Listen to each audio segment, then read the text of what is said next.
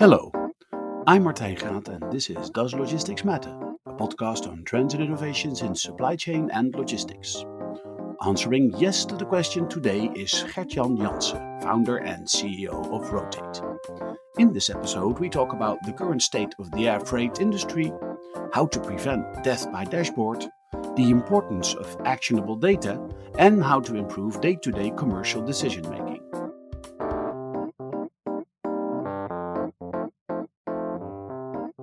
Gert-Jan, welcome to the show. Thank you. Yeah, the first thing, well, I always start with the same first question, but I'm going to address something else first today. Your name, which is Gert-Jan. My name is Martijn. We are both Dutch and have very Dutch names. Now, my name translates pretty easily into Martin, which is usually how I'm called when I go abroad. But, how do people handle Gert-Jan? Yeah. Well, hey, first, I wish if my parents would have realized how much travel I would do in my life, I would hope they would have given me a different name. But, and so, yeah, when I introduce myself, I always wonder, like, what should I do? Should I say, my name is Gert-Jan, or should I say, my name is Gert-Jan, or, something like that? And I always choose to say, my name is Gert-Jan, because otherwise I'm gonna assume that the conversation partner is not able to pronounce Gert-Jan, and I would rather not. So I'm keeping it at Gert-Jan, but I listen to Gert-Jan, Jansen-san in Japan. So mooi, Jansen-san. Ways of doing that. Nice. Okay. So then we come to the first question of the podcast, which is always, does logistics matter? Yeah, Martijn, and maybe for this purpose, when coming here by train this morning, I realized that looking at your history of all the podcasts that you do, yes, logistics matters, but to me it was sort of surprising that air cargo was actually not sort of a major component of the series so far. And so I would say, yeah, logistics matters, but for the sake of this one, maybe we rebranded as air cargo matters, because that's the part of logistics that I think that I know quite a bit of. Yeah. Absolutely. And as we just already mentioned, and I think that it's a number that many people will know, but 35% of global trade by value travels by air. And retail, commerce, manufacturing without air cargo, is nowhere. And so, yeah, it is indeed true. When you read about logistics or when you hear about logistics, it's a lot about trucking, it's a lot about last mile, it's a lot about warehousing, supply chain. But hey, air cargo is such a critical component of the entire supply chain which really matters. So glad that I got this opportunity to talk a little bit about that topic with you today. Well, you're right, Gert-Jan. Air freight definitely has not had the attention it deserved in the podcast. My own experience is in warehousing, and I've dealt with different modalities across my logistics career. Air freight hasn't been one of them, so maybe that's the reason. How did you end up in logistics? And especially, let me say, how did you up in air freight? Or did you start in air freight, or did you start in logistics and then discovered air freight? It's like many things in life. It's pure coincidence, I guess. I've studied industrial engineering and management science in Eindhoven. Yeah. So I was into numbers and mathematics and statistics and all of that. And I had a graduation project at KLM, Cargo. Ah, okay. I had to do I was building a forecasting system for air cargo bookings 25 years ago. Maybe longer. 30 years ago. Yeah, okay.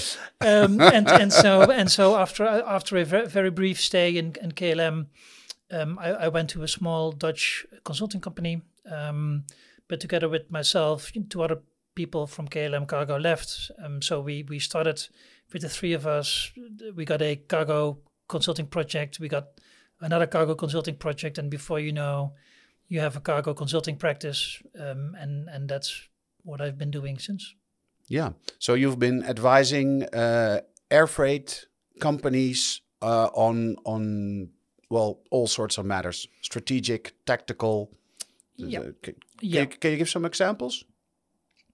Yeah, Of I the can't, types can't, or can't, can't, can't mention names. No, but no, sort no. of but my two biggest things are airlines, indeed. And I was doing a count for another purpose this week. I think that I've helped close to 40 airlines, indeed, with Wow. strategy-related questions. And in terms for airlines, it often has to do with what aircraft should we fly, how many freighters should we have, what network should we do, partnerships, does it make sense, should we invest, divest, but also much more tactical topics like how to earn more from the fleet and the network that we have. Yeah. Do we have the right pricing? Do we have the right revenue management? How should we improve that?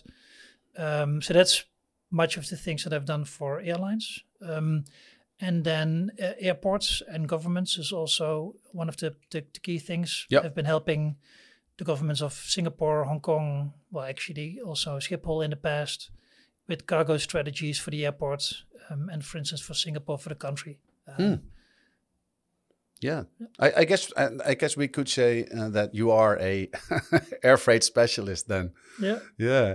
What I've one of the things that I discovered about air freight in the past years, and I had no idea about this, but that quite a large percentage of air freight is not transported by air freighters. So a lot of the cargo goes into the is a belly hold the right word, into the belly hold of passenger aircraft, which made the whole situation for air freight very interesting.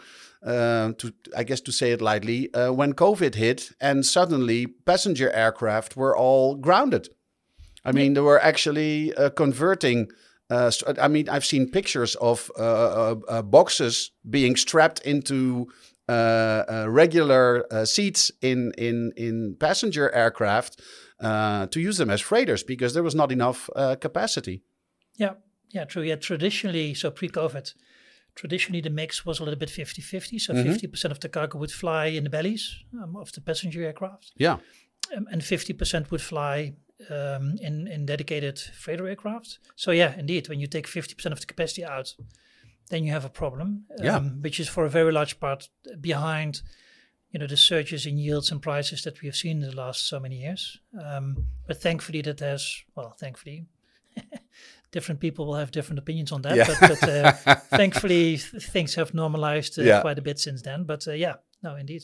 And has there always been, supply and demand of air freight capacity, is that always a pretty balanced thing, or are there huge swings in supply and demand? Yeah, well, no, over a long period of time, demand and supply, if you would look at the growth factors of both, over a long period of time, both of them will almost by design be roughly equal. But it's the price that will adjust for the underlying differences. Yeah. So take COVID. I mean, if you look at the period of COVID, well, COVID is slightly different, but even in COVID, growth of demand, growth of supply, overall is fairly stable. Typically aircrafts are full. Yeah. But there was much more underlying demand, which is why prices would go up. Yes. At times, and let's say in a time period that we're now entering, when the underlying demand is less than capacity, then prices will go down. So overall, demand and supply will balance out, but it's the price that will fluctuate and that will adjust for the underlying differences between the two. Okay. What are some of the other major factors impacting the air freight industry currently? Well, I think we are at a turning point. Indeed, again, I think it's quite clear that a quite significant long period with elevated prices. Prices are still above what they used to be in 2019, but that has ended. And if you now look at a very long period of time, then air cargo is typically a good predictor for how global economies will develop. So typically cargo goes down before GDP or before general economies in the world will go down. Mm-hmm. And so if the last few months of your cargo if that's a leading indicator for what the economy is going to do in the next half year, that's not good news, because the cargo market has been going down quite substantially. It's going to be interesting to see how it's all going to play out. Unfortunately, I would almost say, memory is not great. So people tend to forget how things used to be, and people, in my opinion at least, too quickly adjust to new normals. They have forgotten that until 2019, cargo was it's a real fun business, and it's a super interesting business, and it's a really critical business for the world. Mm-hmm. But for an airline, it was like hard work in order to be profitable. Okay. And during the COVID period, all of that was gone. Lots of money was made, hugely profitable, and many people, even CEOs that I meet, aren't used to that period before 2019, and they think that there's no limit. So people have been ordering planes in the last many years in numbers where I think, like, okay guys, what are we going to do with all these planes in a few years from now? So that's going to be interesting to see how that's going to play out. But going forward, I'm a bit worried. Maybe that's too big of a word, but I'm certainly going to be curious if we are, as a whole, not going to get too much capacity again, which is going to be problematic for profitability of the entire industry. Yeah. How does sustainability tie into this? Because if we look at road freight, we see, definitely we see cleaner engines, but we also see hydrogen trucks, we see electric trucks. But I guess, if you look at the large flows of goods, take containers, it's really difficult to make that sustainable, because you can put a battery on a container ship, and I'm guessing that for quite some time in the future, the same problem is there when you look at airplanes. Yeah, well, I think above all, maybe air cargo as an industry can do a better job in branding what it is doing on sustainability, and I'm not an expert in that. Let me say that for sure. But I am positively surprised about what's happening. And if you look at the new aircraft, they are so much better and more efficient than the aircraft that we used to have. Yeah. And it doesn't only go for the freighter. So a new generation freighter is hugely more fuel efficient than the freighters that it replaces. Yeah. But it's also related, for instance, with those belly aircraft, so those passenger aircrafts that we're flying in. If you fly in a Dreamliner, a 787, or latest 777, those aircrafts will have much larger cargo capacity below the seats than the aircraft that they replace. Mm-hmm. So A, the engines are more efficient, but B, we're putting much more cargo in those planes. Yeah. And with that, the overall implication on environment is also going to be much better than it used to be. There's a increasing amount of attention to it. What we are seeing now is that there's much more interest into it. Mm-hmm. So the big forwarders, when they are making their capacity purchases, they will certainly look at what is the footprint, what's the carbon efficiency of the different routes that it can take. Mm-hmm. One of the companies that it's called Cargo AI. It's a sister company to Rotate, of which I'm the CEO.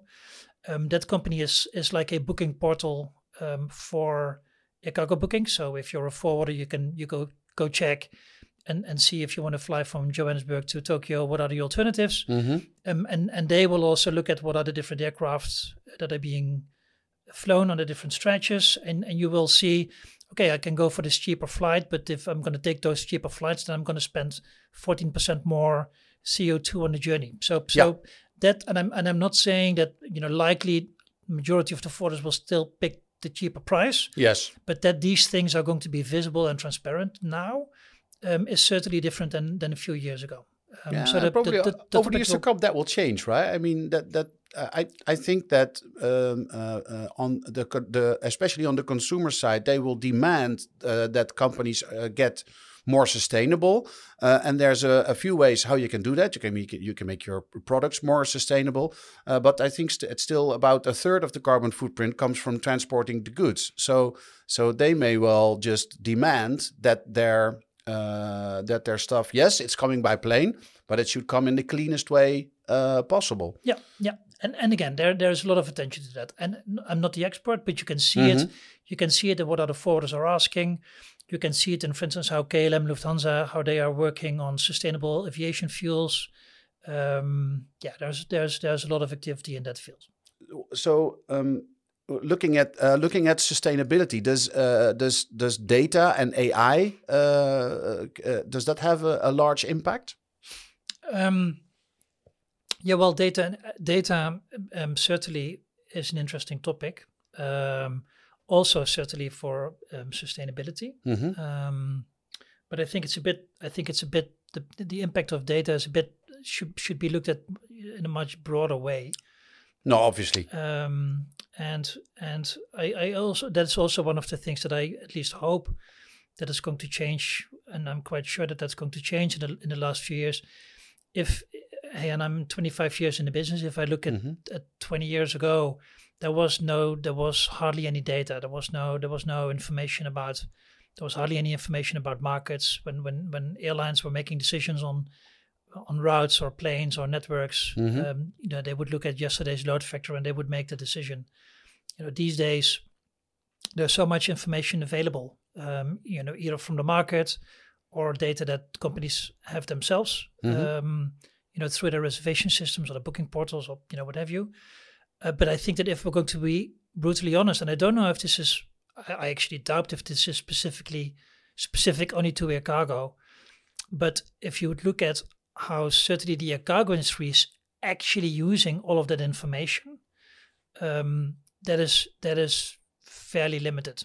So there's a lot of data available on everything, including sustainability. There's a lot of data available, but the actual usage of it is not great. What you'll see is that every airline, every forwarder, every airline, the more data, the more dashboards. 5 years ago we were talking about death by PowerPoint. I could argue that these days we have a death by dashboards. Death by dashboard, nice. And the bigger the meeting room and the bigger the television screen, the more data is going to be thrown at those screens. Yeah. But it totally lacks the so what. So what are we going to do now? Yeah. How can we make things better? How can we be more efficient? That is lacking. Yeah. And I think that is broader for data, sustainability certainly one, but also just general market numbers on prices, yields, load factors, what have you.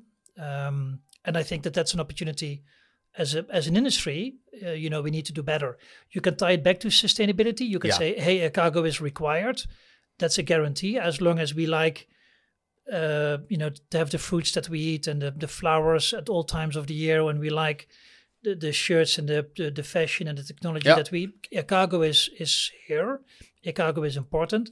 So then let's all collectively make sure that we do it in the most efficient manner and in the best manner. And that means taking all that data that is available and turning that data into action. So not only looking at it, but actually, make sure that it drives the decision-making processes in the air cargo industry, and that's lacking. So last week I spoke to two people from the TLN, who is that's the Dutch trade association for the transport and logistics industry, and I spoke to them about data, and especially in the road freight industry, data is extremely fragmented. Also in warehousing. there's many different systems, and every software operator has its own way of processing data and labeling data. And the same goes for all these retail companies that ship all the goods. The same goes for transportation companies that use these systems. Everybody is naming everything something else. How is standardization in data in the air freight industry?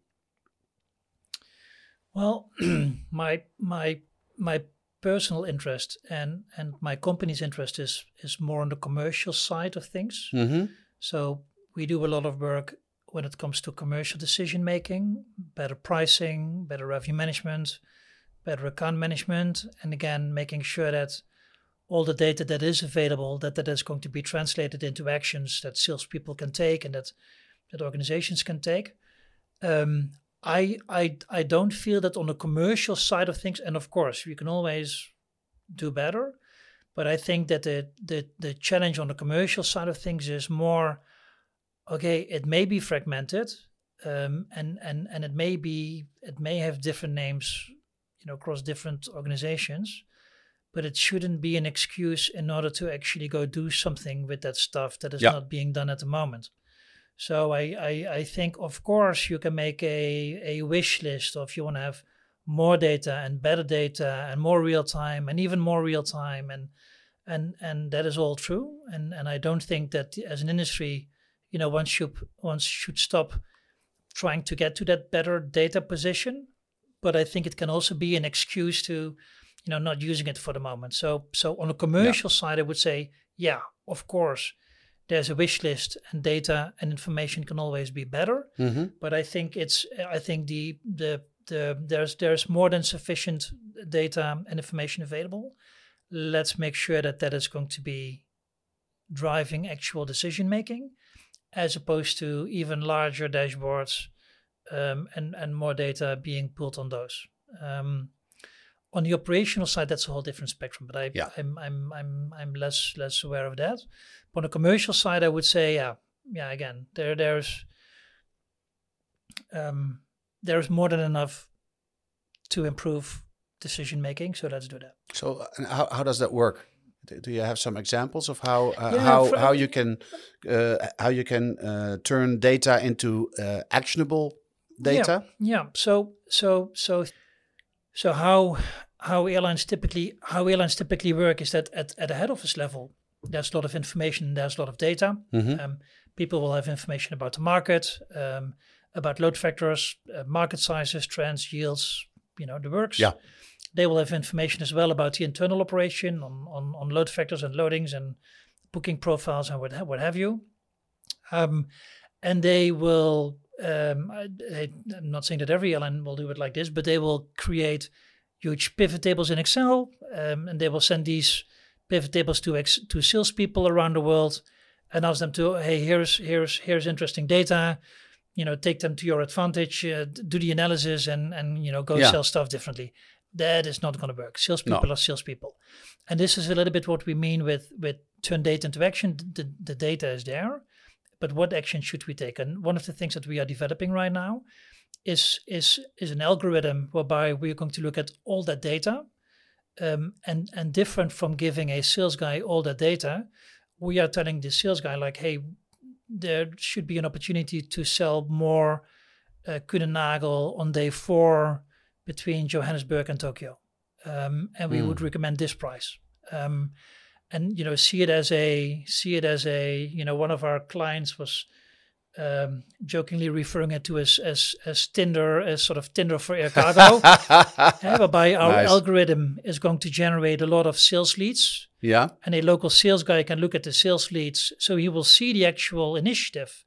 He can click on the initiative, or she can click on the initiative, and then we'll see why we think the initiative is what it is, and why it should be day 4, and why it should be Kuehne+Nagel, purely as an example, and why it should be this yield. But it's the other way around. We start with the action, we start with the initiative, and then a sales guy can always, look into the numbers and see whether it makes sense, yes or no. And if it makes sense, it's going to get a, swipe left or swipe right by don't know which one Yeah. the Tinder is, but he likes them or he doesn't. Yeah. And also from that action, our algorithms will learn and improve, so that it's going to be able to give better initiatives, over time. But so this is an example of turning the things the other way around. We don't throw data to salespeople, but we wanna show actions, actionable things that someone can do in their day to day. Yeah, Gert-Jan, I agree when you say that data needs to be more actionable. There's a huge focus on data, and I absolutely love your death by dashboards quote. If we are talking about actionable data, I'm going to ask you actionable advice. Now, what's your actionable advice for, let's say, the CEO of an airline that has a lot of freight to transport, or maybe the CEO of a company that is in need of a lot of air freight? Yeah. The first example is for me easier to answer. Mm-hmm. I'm an airline guy. That's, in all fairness, also a little bit more where my sympathy lies. Hey, they run the risk of the assets. So I'm certainly keen to help them. What would I say? I think there's a few things. I think one is I do hope that people remember that looking at capacity in a conservative way Mm-hmm. is a smart thing to do.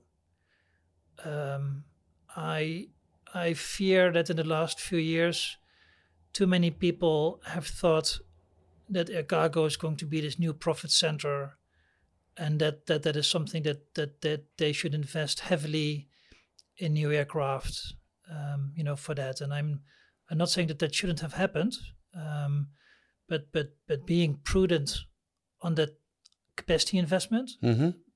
buying new airplanes, I think that's important. So I hope that we're going to keep that discipline. Maybe that's the best word, capacity discipline. Yeah. Let's treat it carefully. That's one. And then secondly, for an airline, the commercial side is really important.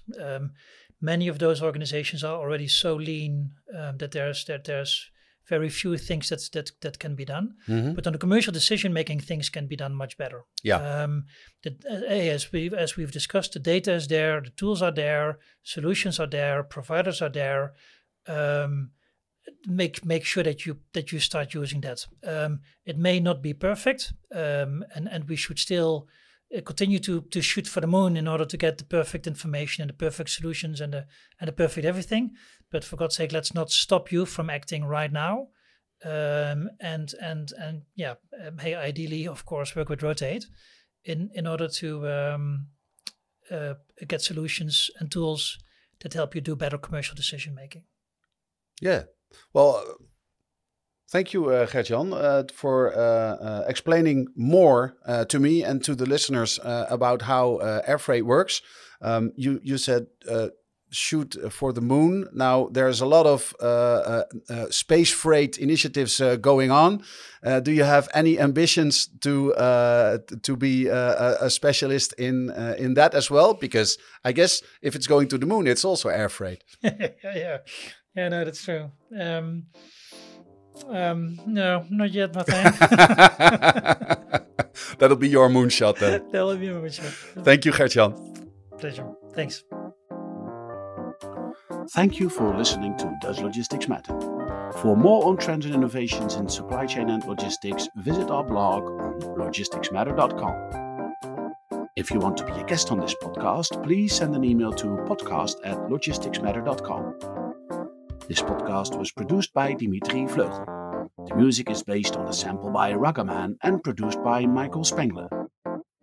This episode was supported by Rotate. Rotate helps airlines turn data into action and improve day-to-day commercial decision-making. Rotate combines state-of-the-art market data, cloud-based tools, and analytics with expert support and training. For more information, visit letsrotate.com.